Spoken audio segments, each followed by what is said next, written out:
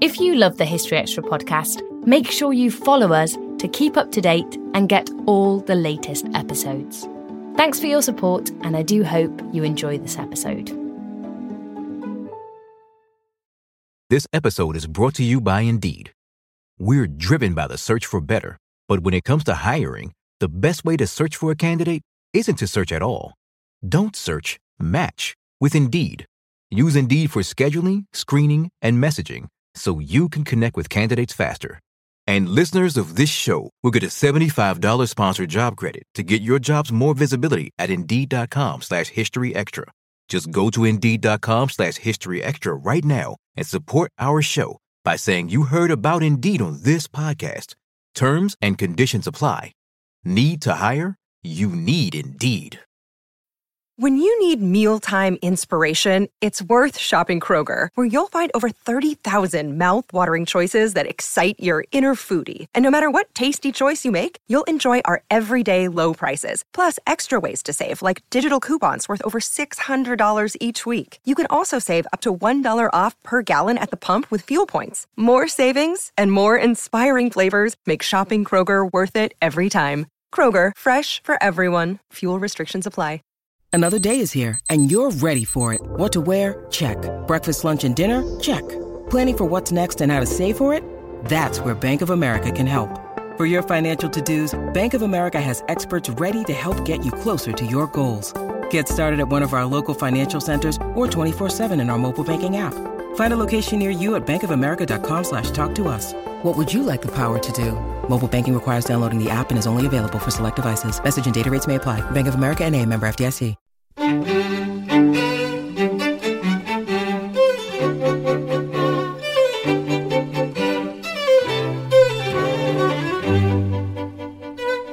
Hello, you're listening to BBC History Magazine's weekly podcast. I'm Dave Musgrove, the editor of the magazine, and this is the first of our October 2011 editions. BBC History Magazine is on sale in all good newsagents and on subscription. You need to visit our website, historyextra.com, for more information, or keep track of us on Twitter, twitter.com/historyextra, and Facebook, facebook.com/historyextra. Coming up this issue. And without hesitation, he dragged her by the hair. Tracy Borman there on how William the Conqueror wooed his bride, Matilda. Perfumes were quite important in the Bronze Age. John Henderson on what archaeologists are learning from the submerged Bronze Age town of Pavlo-Petri.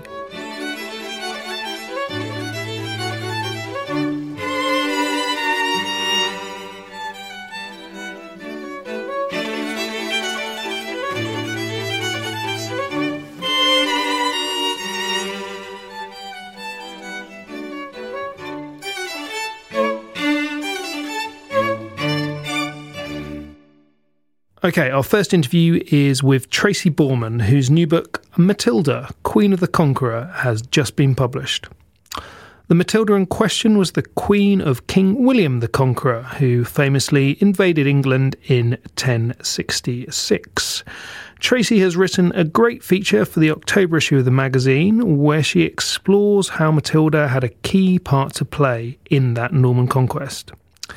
The first question I asked Tracy when I spoke to her was, who is Matilda? Well, it is a good question to start with because Matilda is so little known for such an important figure. She was Matilda of Flanders. She was born to Count Baldwin V of Flanders and Adela of France, who was the daughter of the King of France. So she was incredibly well connected, and she could trace her descent back to Charlemagne, the great emperor, as well as to King Alfred of England. And it was that connection in particular that would be really significant in Matilda's life. So she started off as, very well-born young lady. As I say, she was connected to most of the royalty and dukes and princes within Europe. And yet, she sort of receded into the background of history, and it was only when she married the future William the Conqueror that she really came to prominence. So, What was it that attracted her to William? How did William the Bastard, as he was known then, get embroiled with Matilda, this important figure from Europe's aristocracy? Well, it's quite interesting because Matilda, it seems, was not at all attracted to William. She did not want anything to do with him. When he was proposed as a potential husband, nobody thought to actually consult Matilda because, of course, the negotiations, as usual, were conducted by the men in the family, and so it was her father, Baldwin, negotiating directly with William and his advisors. And they'd almost reached an agreement when suddenly, somebody thought to consult Matilda, and she immediately said that she would not ally herself to the base-born Duke of Normandy, as she called him, referring to his menial origins. As you mentioned, he was the illegitimate son of Duke Robert of Normandy. And so William, when he heard this, was absolutely furious because nobody so dared to insult William, this great warrior king who everybody feared. And as soon as he heard that Matilda had rejected him as a suitor, he rode at breakneck speed from Normandy across the border into Flanders, and he reached Matilda as she was apparently making her way to chapel in her father's palace in Bruges, and without hesitation he dragged her by the hair and flung her down into the mud and kicked and beat her until she was almost dead. And then the story goes, what did Matilda do? Well, you might expect this fiercely independent woman would just be outraged by such treatment, but apparently she said, all right then, if you put it like that, I'll marry you. So what year was this? When are we talking? This was around 1049, 1050. As with so many events in the 11th century, particularly those involving women, we can't be absolutely certain about dates. But looking at the dates of their children when they were born, we can imagine it's around 1050. Okay. And do we know how old William and Matilda were at this time? Matilda would have been almost 20, 19 or 20. William would have been in his mid-20s by then. So would Matilda have been quite old to be married at that point? Absolutely. It was quite common for daughters of noble families or royalty to be married off at 12. That was the sort of average age really at that time. And so Matilda may well have been wondering when it was her turn. I don't know if her father had waited for a suitably prestigious match, and indeed Duke Robert was very prestigious. Duke William was very prestigious at that time. But yes, she was quite old, especially if she was as old as 20.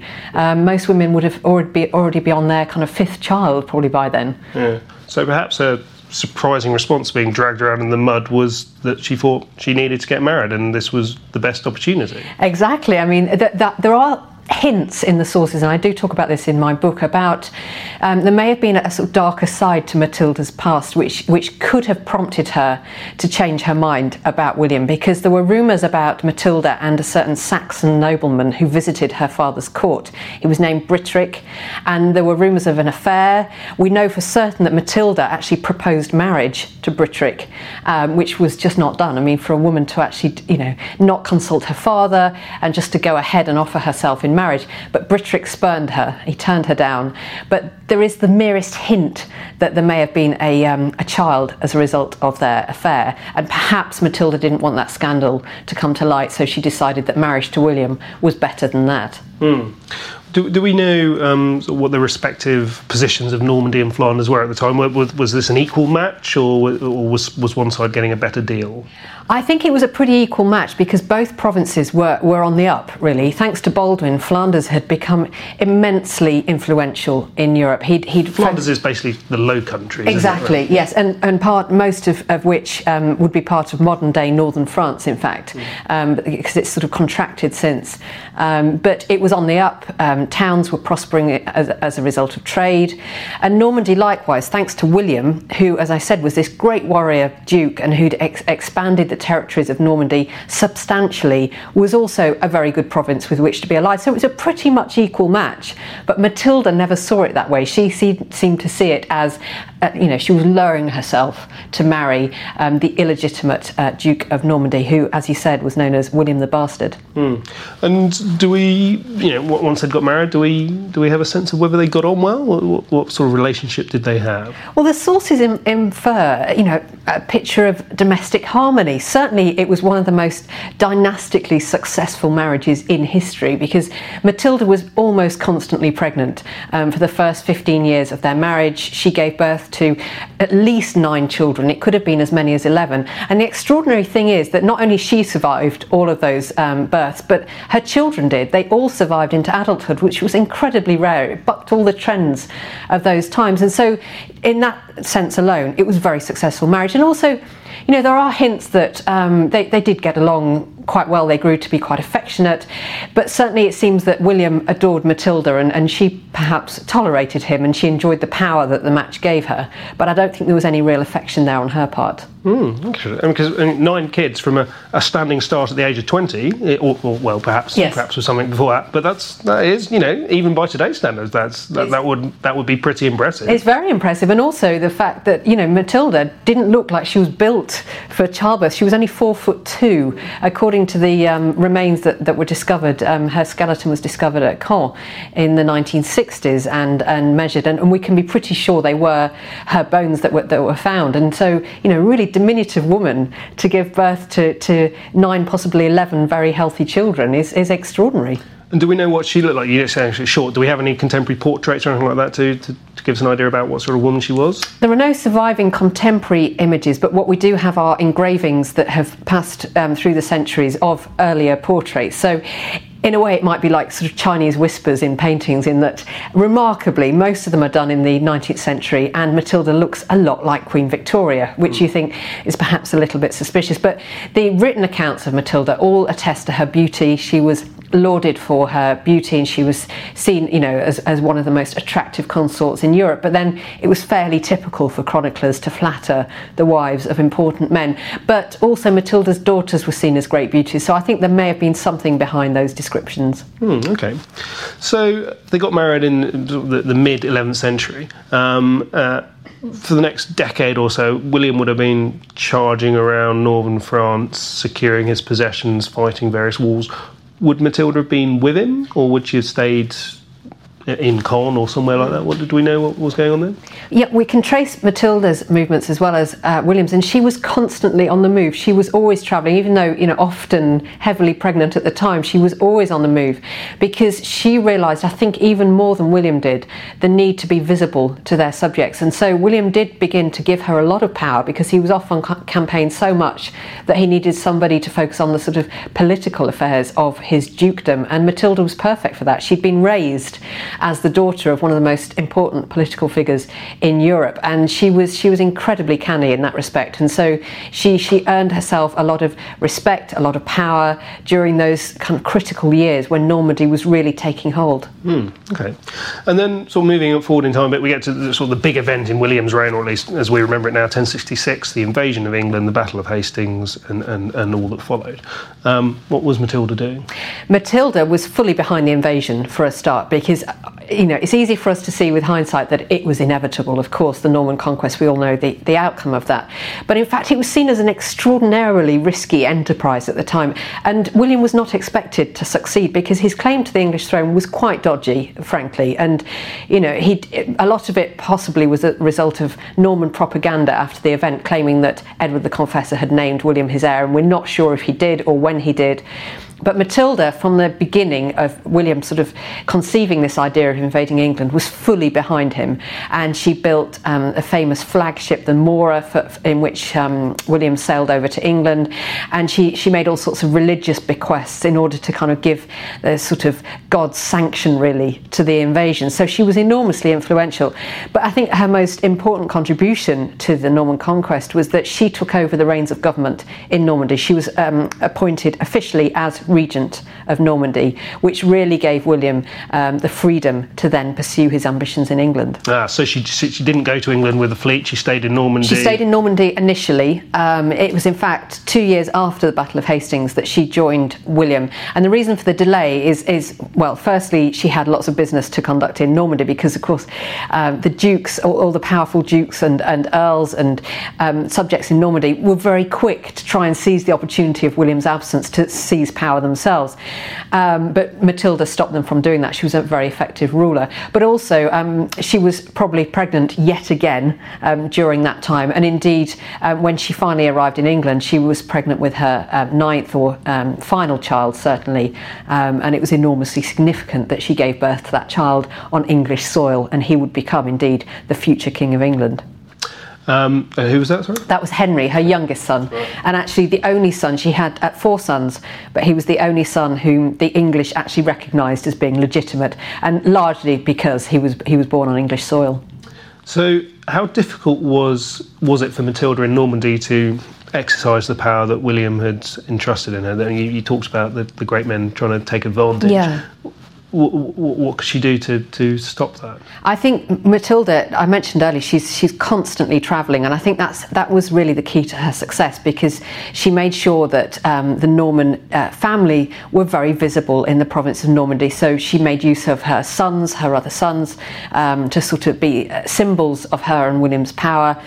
She was just very politically astute. So she would hold court. She would be able to witness charters. Her signature is present on hundreds of charters from this time. So she was right at the heart of business. She had a real attention to detail and made sure that all the business was conducted through her. So it's quite interesting. I mean, she's often seen as sort of, if she's seen at all, then it's as a passive wife whose only preoccupation at this time was making the Bayeux tapestry. She was, but in fact, she probably didn't do that at all. I wouldn't imagine she'd had time.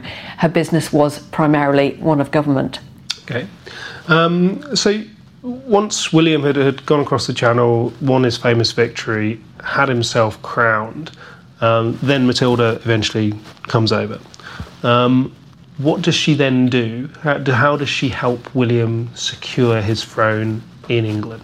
Matilda was enormously influential in England. She came over in 1068, around Easter time, and the first thing she did was to set about planning a magnificent coronation. Again, she had a real talent for PR. She liked public sort of shows of royalty, and she instituted things called crown wearings, where people just flocked to pay homage to herself and William.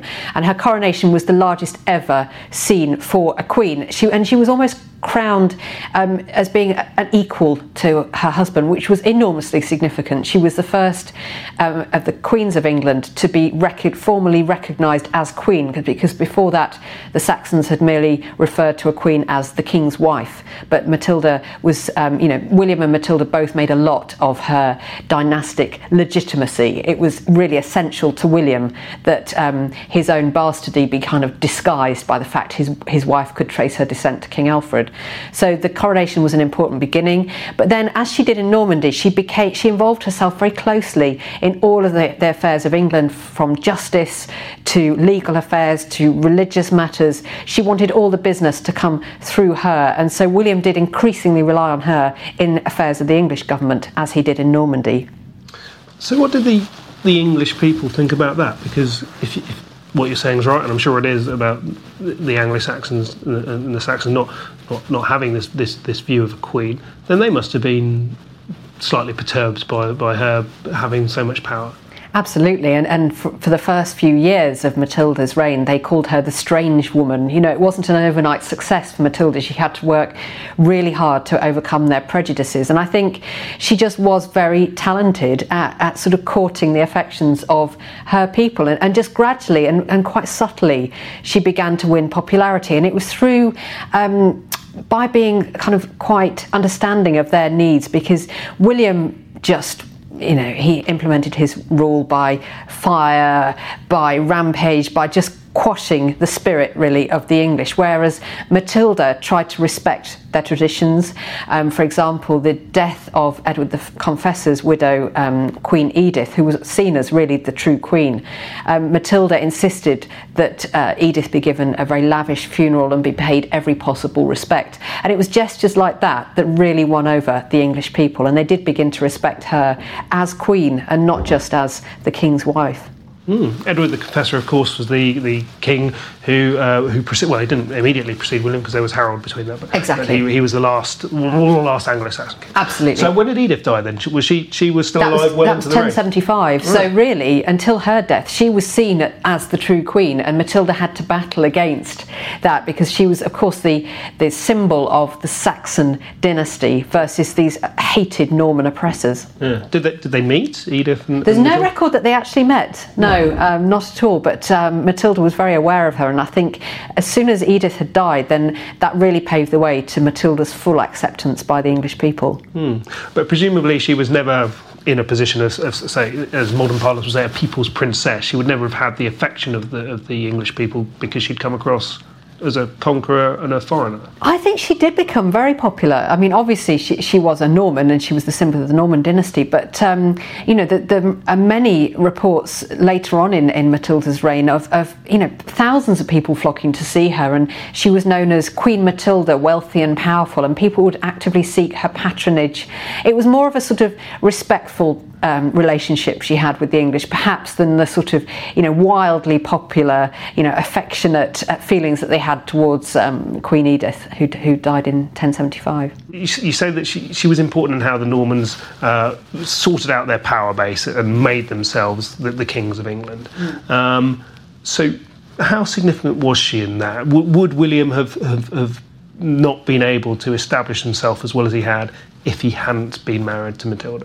I think without a doubt William would not have been able to conquer England, or at least hold on to England in the way that he did, had it not been for his wife sort of working behind the scenes really in sort of courting popularity for the Norman dynasty, because it's all very well for William to be winning victories by the sword, but unless he won the affection of the people and the loyalty of the people, then those victories meant nothing. And that's what Matilda was working towards, really winning over the English people's loyalty. And the fact that she just had that kind of knack for public relations. She knew, for example, I mentioned that her last child, Henry, was born on English soil. Well, not just on English soil, on Yorkshire soil, because Yorkshire was one of the most rebellious provinces in England. And so there's Matilda, she's about 8.5 months pregnant, and she decides that she's going to join William up north in York to give birth there, because William was currently besieging the city of York, and she wanted the prince, as she was confident it would be,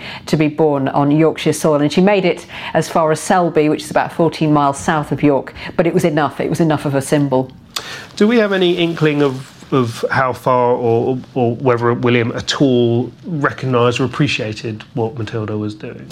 I think the symbol of that is just how much affection and respect William felt for Matilda, because there are numerous references, and increasingly so, of William, saying how much he adored Matilda, how she was his equal in government. He really did, and this was not a man who gave out praise easily, and so she had really gained his respect, she'd gained his admiration, and I think that was enormously significant. And just the very fact, as well as his words, his actions spoke for him, because he was always deputising, he was always giving business to Matilda to conduct on his behalf, both in England and in Normandy, so he recognised how important she was, and that in itself was really significant. Kings didn't often do this. The Queen was there largely in a sort of domestic capacity to produce the heirs, to look after the household, not to get involved in government. Okay.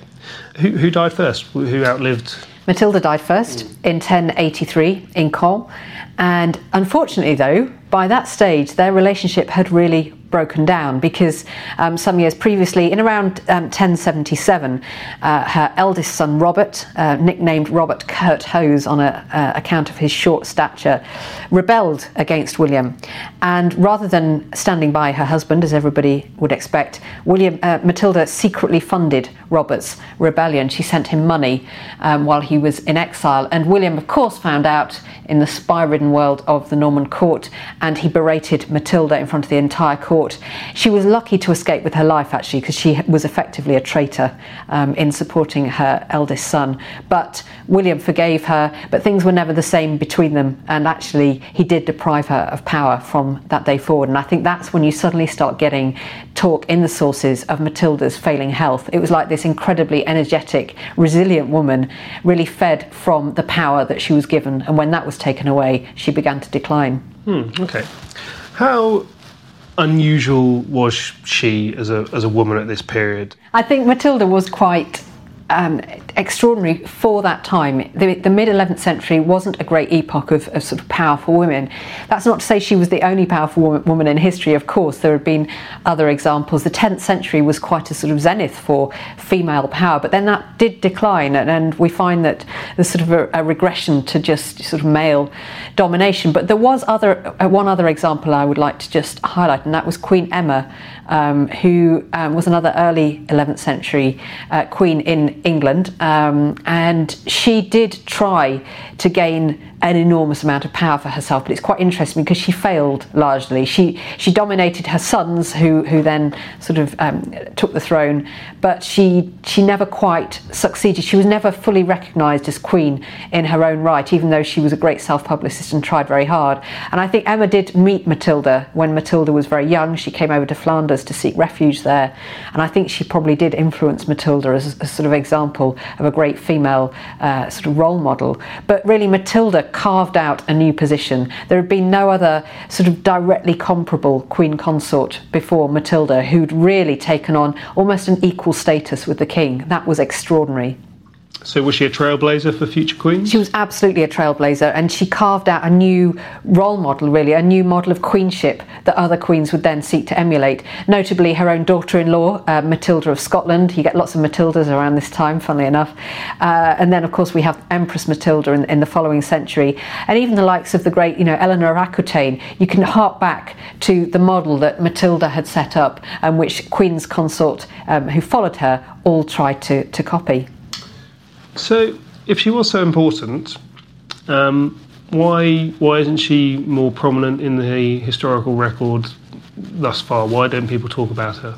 I think it shows a great deal of bias on the part of the contemporary chroniclers, in that they all tend to focus on the role of William, and this was typical. It wasn't just Matilda, but other women of the 11th century are sort of not given the prominence they deserve. So it's only by tracing her actions and really piecing together the threads of her life that you realise just how influential she was. And also, she's just overshadowed by the great sort of warrior king that William was. It's the date that every school child knows. 1066 has gone down, as the most famous date in history, and I think that itself has overshadowed. It's seen 1066 is just inextricably linked with William the Conqueror, and his wife is just, and most people who I talk to about my book say, I didn't even know William was married.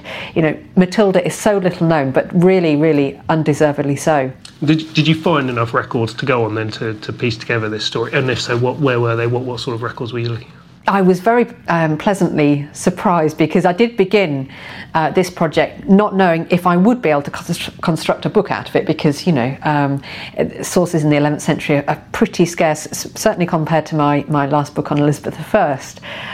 But I was just really amazed by the richness of the sources. They're largely Norman sources, so there is a little bit of bias in some of them, and they're written by the monastic chroniclers of the 11th and 12th centuries primarily. And so Norman French is something that I had to become familiar with, although there are some English translations.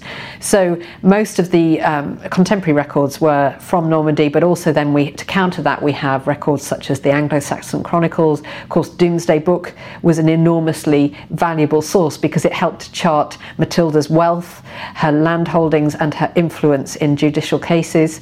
And then we have sort of pictorial evidence of the Bayeux Tapestry, and then the architectural evidence from both England and Normandy. So all pieced together, incredibly rich as a historical source. She doesn't feature in the Bayeux Tapestry, does she? She doesn't. There is a theory that one of her daughters is represented because her probably Adeliza, her eldest daughter, was betrothed to Harold as part of a pact. When Harold was captured in Normandy shortly before he became king, he promised to recognise William's claim to the throne. Well, this is according to Norman version of events. And William and Matilda's eldest daughter was given as a bargain in that. And that may be depicted in the Bayeux Tapestry, but there are various other theories about what this mysterious woman who appears in the tapestry, who she actually was. And lastly, you talked about the architectural sources. If I had a mind to go somewhere to try and understand Matilda, is there anywhere you particularly recommend that I should head off and have a look at? I think if you were to go as far afield as Normandy, then you should head straight to Caen, where the two abbeys that William and Matilda built are still in existence, and indeed they're buried in each of their abbeys. So Matilda's tomb you could still visit. That would be a great place to start.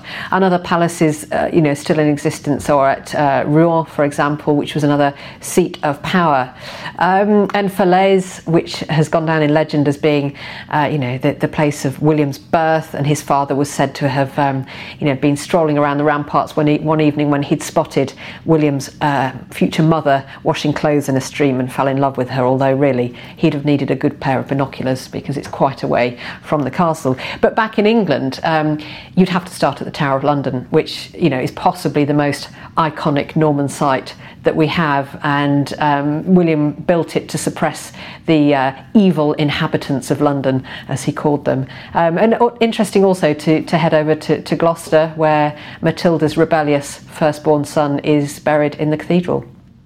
Brilliant. I'm delighted to be able to report to you that I have been to all those sites you've mentioned, Fantastic. barring Falaise. I went there, but the castle was shut. So there's another podcast there of places I've been to that have been shut. Tracy, thank you very much. Thank you. This episode is brought to you by Indeed. We're driven by the search for better, but when it comes to hiring, the best way to search for a candidate isn't to search at all. Don't search, match with Indeed.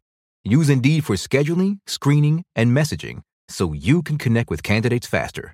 And listeners of this show will get a $75 sponsored job credit to get your jobs more visibility at Indeed.com/History Extra.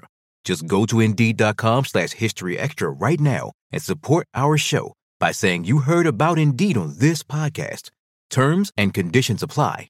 Need to hire? You need Indeed. We don't always realise just how much our negative thoughts and experiences stick with us and weigh us down.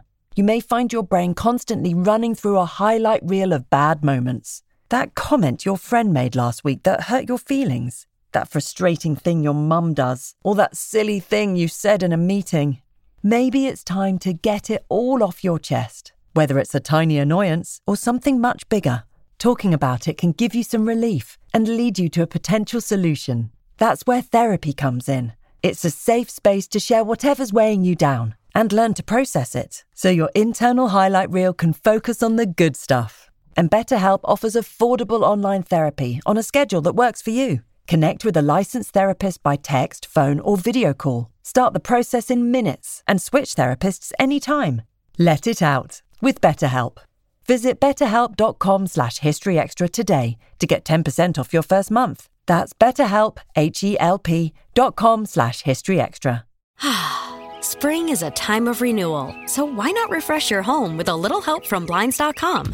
Blinds.com invented a better way to shop for custom window treatments. There's no pushy salespeople in your home or inflated showroom prices. Free samples, free shipping, and our 100% satisfaction guarantee can put the spring back into your step and into your home, too. Shop Blinds.com now and save up to 40%. Up to 40% off at Blinds.com. Rules and restrictions may apply. That was Tracy Borman. You can read her feature in the October issue of the magazine, and her book, Matilda, Queen of the Conqueror, is published now by Jonathan Cape. Next, I've been talking to John Henderson of Nottingham University, where he is an Associate Professor of Archaeology. John's specialism is underwater archaeology, and one of his most exciting projects is the investigation of a submerged city off the coast of Greece, and that city is called Pavlo Petri. The research she's doing there is the subject of a forthcoming BBC Two documentary. So when I spoke to John, the first question I put to him was, Pavlopetri, where is it and what is it? Well, Pavlopetri, it's the oldest submerged town in the world. It's just off the southern coast of Greece, off the peninsula of Laconia, near Neapoli. And it's literally just a few metres off the coast of southern Greece. And it covers an area of about 8 hectares. It's about 8 football pitches, something like that. And it's the remains of an entire Bronze Age city. And as you sort of swim over it, you sort of see a massive spread of stones, and then you begin to notice in amongst that walls, and then once you see a wall you realise it's part of a building foundation, and then you see that building out into courtyards. There's quite some paved streets. There's larger public buildings. There's things we think might be shrines. In amongst that, there's graves. There's rock slab cut graves. There's massive rock cut chambered tombs. I mean, as an archaeologist, underwater sites don't get much better than that. Okay. You say it's Bronze Age. Can you just put that in context a bit? What dates are we talking about, and what else was going on in and around Greece at the time? Well, I think this is one of the really exciting things about this site is just the date. It's the Bronze Age is basically from about 3000 to 1000 BC. And we actually found last year at Pavlopetri pottery from the final Neolithic, the final Stone Age, so from about 3500 BC. So we've got a settlement that seems to be beginning as a Neolithic village, probably involved in fishing and that kind of thing, and then growing and becoming a city by the end of the Bronze Age. And I think it's a really important period in terms of the development of human society. And in some ways we can trace the beginnings of European city and town life in Pavlopetri. If you think at the beginning of it, the end of the Stone Age, we've got people still living farming lifestyles, basically concerned with subsistence and that kind of thing, and then beginning to produce a surplus. And once they do that, that frees them and allows them to concentrate on other things. Once you can produce a surplus, people can specialise in other areas of work, and you start getting a sort of level of complexity in society, and you get professions, you get people beginning to become full-time craftsmen, potters, bronze workers, artists, that kind of thing. But the other thing, of course, about the Bronze Age is people start using bronze. And bronze, to make bronze, you need copper and tin. Copper and tin are never found together. And particularly, there's not, major deposits of copper or tin in Greece. And so to enter into the Bronze Age world, really they had to trade, and they had to get that copper and tin to make bronze. And that's kind of the key to the Bronze Age and the developments we see. People have to be in contact with each other. Exchange has to take place. And that, again, leads to a complexity. People are ideas, goods, even people are moving around the Eastern Mediterranean. And I think the key thing about Pavlopetri is, of course, it's a port town, and it's right at the cusp of that. And the new influences coming from areas further to the east, Egypt and Syria and places like that, are beginning to have a massive effect on the society, and they're becoming modern in a way that we would recognise today. So we've got the whole story, really, from Stone Age farmers right up to a quite complex administration, city-like life with ships going up and down the Mediterranean, and that's what's really exciting for me about it. Okay, so it ties in with the wider network. Do we have any evidence for what was going on here other than what you've been finding? I mean, is there any documentary evidence that tells us anything at all about Pavlopetri? Well, this is the period of the Greek Bronze Age. I mean, it's a good 2,000 years, 3000 to 1000 BC. It's basically as distant as we are from the Romans now. So it's a very long period of time. And within that period, we have the growth of the Minoan civilization, the first European civilization, really, which appears on Crete. And then slightly later, from about 1600 BC, we have the Mycenaean civilization growing up in the mainland of Greece. And in terms of documentary evidence, we don't actually have writing of history at that period, but we do have the beginnings of writing, and that's more related to administration, related to recording the goods that are being moved back and forth. So the Minoans and the Mycenaeans, about over 100 years ago, these civilizations were unknown. But now, as more and more work's being done on them, they're turning out to be much more advanced than anyone had really previously thought. In fact, a lot of the things that you would associate with the Romans, such as roads, aqueducts, writing, bridges, were all in existence in the Bronze Age. They were all done, a good few thousand years before the Romans appeared. And as people know about the palatial centres on Crete, you've got sites such as Knossos. You've also got Mycenae, obviously, mentioned by Homer. But it's a palatial, it's a large citadel in mainland Greece. And we know a bit about the major centres, about the citadels that grew up, but we don't know so much about the trade that allowed these centres to develop. And that's what's exciting about Pavlopeti. It's a harbour town. It becomes a harbour city. This was where the trade and interactions that allowed these cities to develop actually took place. So, but Pavlopetri doesn't feature in any of those sources that you mentioned. We don't know what Pavlopetri was actually called. It's called Pavlopetri just because there's a small island near the site which is called Pavlopetri, Peter and Paul in Greek. Right. And there's no written reference to it. However, there might be a name that we haven't recognised yet in the text, which actually does relate to Pavlopetri. So it's a bit mysterious in some ways. So when did it first come to light then? It's been lost for millennia, presumably. Yeah, I mean, it was discovered in 1967 by an oceanographer called Nick Fleming, who's based at the University of Southampton, and he was in the area actually looking for submerged towns, and he came across Pavlopetri. It was just a major discovery at the time. And then in 1968, a team from the University of Cambridge went back and actually planned the remains they could see at the time, just with hand tapes and measuring tapes and snorkels, and it produced a fantastic plan of a Bronze Age town. And it actually, in terms of archaeology, it was a major discovery, and anyone who was doing underwater archaeology knew about it, but then there was no further work after that. It basically went into the care of the Greek state, and there's been no excavation on the site, and no further survey. Okay, but now you've come along and you've been able to get the necessary permits to start doing some work on it. Yes, I mean, we're working in collaboration with the Greek government, with the Hellenic Ministry of Culture, Underwater Archaeology, EFRIT they're called, the Underwater Archaeology Team. So it's a collaboration between Greece and the British School in Athens. And it's the first time, I think, a foreign school has worked in collaboration with the Greeks to do some actual excavation underwater. We started the excavations this year. And why are you, an academic from Nottingham, involved in this? How do you come to be part of this?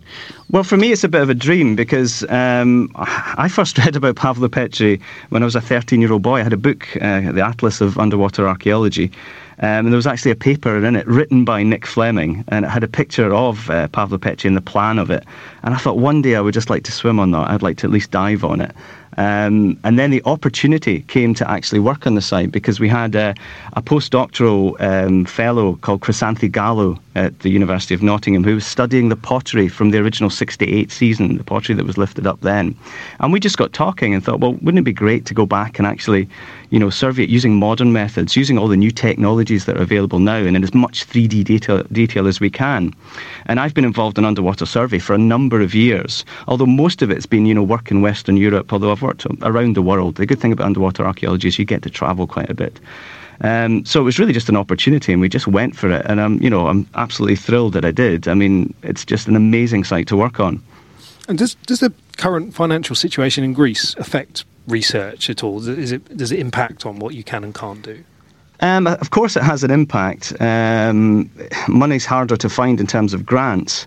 And the grants aren't as high as they used to be because, there's not as much money in them anymore. But because we're working off getting academic grants, we also have private sponsors involved in the project, it doesn't affect us too much in terms of raising the money. Well, things are more expensive than they were. But the other thing that we're hoping to do with Pavlopetri in the future is develop some sort of centre for public awareness there, maybe create a museum near it to help not only protect the site, but also help develop the area, because that part of Laconia is absolutely beautiful in southern Greece, and yet it's not really developed, it's not really on the tourist map yet. And one of the great assets that Greece has, of course, is its heritage. Yeah. And in a kind of longer term view, I would like to leave a legacy behind from this project where not only people can go and visit the site and see the things we've found, but equally there's some level of protection for it as well, because of course it's so close to the coast. It's just off a beautiful sandy beach. People can go and take bits of it off, take bits of pottery off. At least that was happening before we started. Now that we've got the project in place, the local community know about it, the Coast Guard are guarding it, it's illegal to do that. But you really need a presence there. I mean, the protection of underwater sites is a difficult one because you need a kind of a pair of eyes keeping an eye on it, if you know what I mean. And that's what we're hoping to get from this project.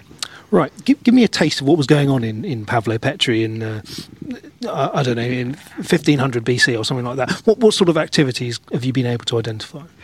Well, the site itself is just strewn with ceramics and finds. I mean, there's literally thousands of ceramics all over it. And what we can see from that is that there's trade, say about 1600 BC. We've got a lot of evidence for trade with Crete. So we know that people were boats were going in, they were coming back laden with large storage vessels, pithos storage vessels, which would have been filled with things like olive oil, grain, probably perfumes. Perfumes were quite important in the Bronze Age. Smelling nice seemed to be a thing that people were quite into, and we can tell from that that we've got scribes, we've got people recording what's coming in and out, we've got merchants and traders. There's obviously some sort of organisation, there'll be some sort of level of city leaders and so on. And amongst the plan that we have buildings sitting side by side in streets, almost like a kind of prehistoric suburbia. You've got, amongst the first time really in Europe, this is one of the sites where people are beginning to live a kind of town life with neighbours, meeting them in the street, perhaps even, commuting to work and things like that. So it's a very complex picture. As I said, there's about 2,000 years at least worth of occupation there, and we're only just beginning to scrape that surface. That's quite an astonishing concept that prehistoric people were commuting to work. Is that are you stretching the truth there, or is that? I'm stretching it a bit there. I think I was just trying to think of a way of saying a connection with a sort of modern suburban life. Because but you do see it as a suburbia, a Bronze Age suburbia. In some ways, yeah, because we've got the domestic dwellings, in streets, in little clusters, side by side. And we've got larger sort of what look to be sort of public type buildings. And we're beginning to see, I keep coming back to this, but this idea, a level of complexity which hasn't been seen before. And I think this is when humans are beginning to kind of realise their potential in some ways. The connections that have opened up as a result of the trade in bronze have suddenly, created somewhat of a revolution, the birth of European life. I think the Minoan culture in Crete has been referred to as the naissance of European life, so we have the Renaissance afterwards, but the naissance was perhaps in the Bronze Age. So do you have any idea about why it might have become submerged? Okay. There's two main reasons why a site's underwater. Either the sea level comes up, or the land itself goes down. And we know in the Mediterranean that the sea levels were more or less are the same as they are today, within about a metre, around 3000 BC. So what we're actually looking at is we're looking at earthquake activity. We're looking at earth movements, and the Aegean, the Eastern Mediterranean, is one of the most active tectonic earthquake zones in the world. And you have all across that area sites that have been submerged. We know that Pavlo-Petri's gone down by about 4 to 5 metres. Areas such as the Bay of Naples in Italy has gone down by 10 metres, and there's Roman remains there. But equally, in other areas, that pushes land up. So you have, in Western Crete's gone up by about 6 metres. So essentially, it's earthquake activity. And one of the things we want to try and work out is did it go down in one event, or did it go down in a series of events after about 1000 BC? Finally, let me ask you, what are your hopes for the project? What sort of questions are you hoping you might be able to get an answer to at the end of your research here? Well, quite simply, I really just want to know what was going on at Pavlo-Petri, who was living there, what they were doing, but be able to date some of the buildings. I mean, the thing is, at the moment, we have a plan which seems to be a sort of coherent whole, but we know we have pottery across 2,000 years, at least. And we did some test pits this year, 2 small test excavations, and we came down mainly on 17th century BC occupation. So I don't know where the later occupation is from there. And what I want to do is be able to actually date the buildings, relate the pottery that we're seeing on the seabed to the buildings itself, and maybe begin to start to tell this story of a Neolithic fishing village, a Stone Age fishing village, developing into quite an important harbour town, and then into a major port. And then what happened? After 1100 BC, we have no further evidence for occupation. Where did the people go? Why did they leave? Was it a natural catastrophe? Was it an earthquake? Was it just something that was happening more widely in the Bronze Age? Because it's quite common at this period that sites become abandoned. Lastly, is this the most exciting underwater dig you've worked on? Or you said you've worked all over the world. Have you actually been anywhere better than this? No, I think this is the most exciting site I've ever worked on. I mean, sites like this don't come along every day, and it's just a real honour and a privilege to be able to work on it. And certainly some of my colleagues have said to me, how did you get to work in that site? And it's really, we asked. We decided, could we do it?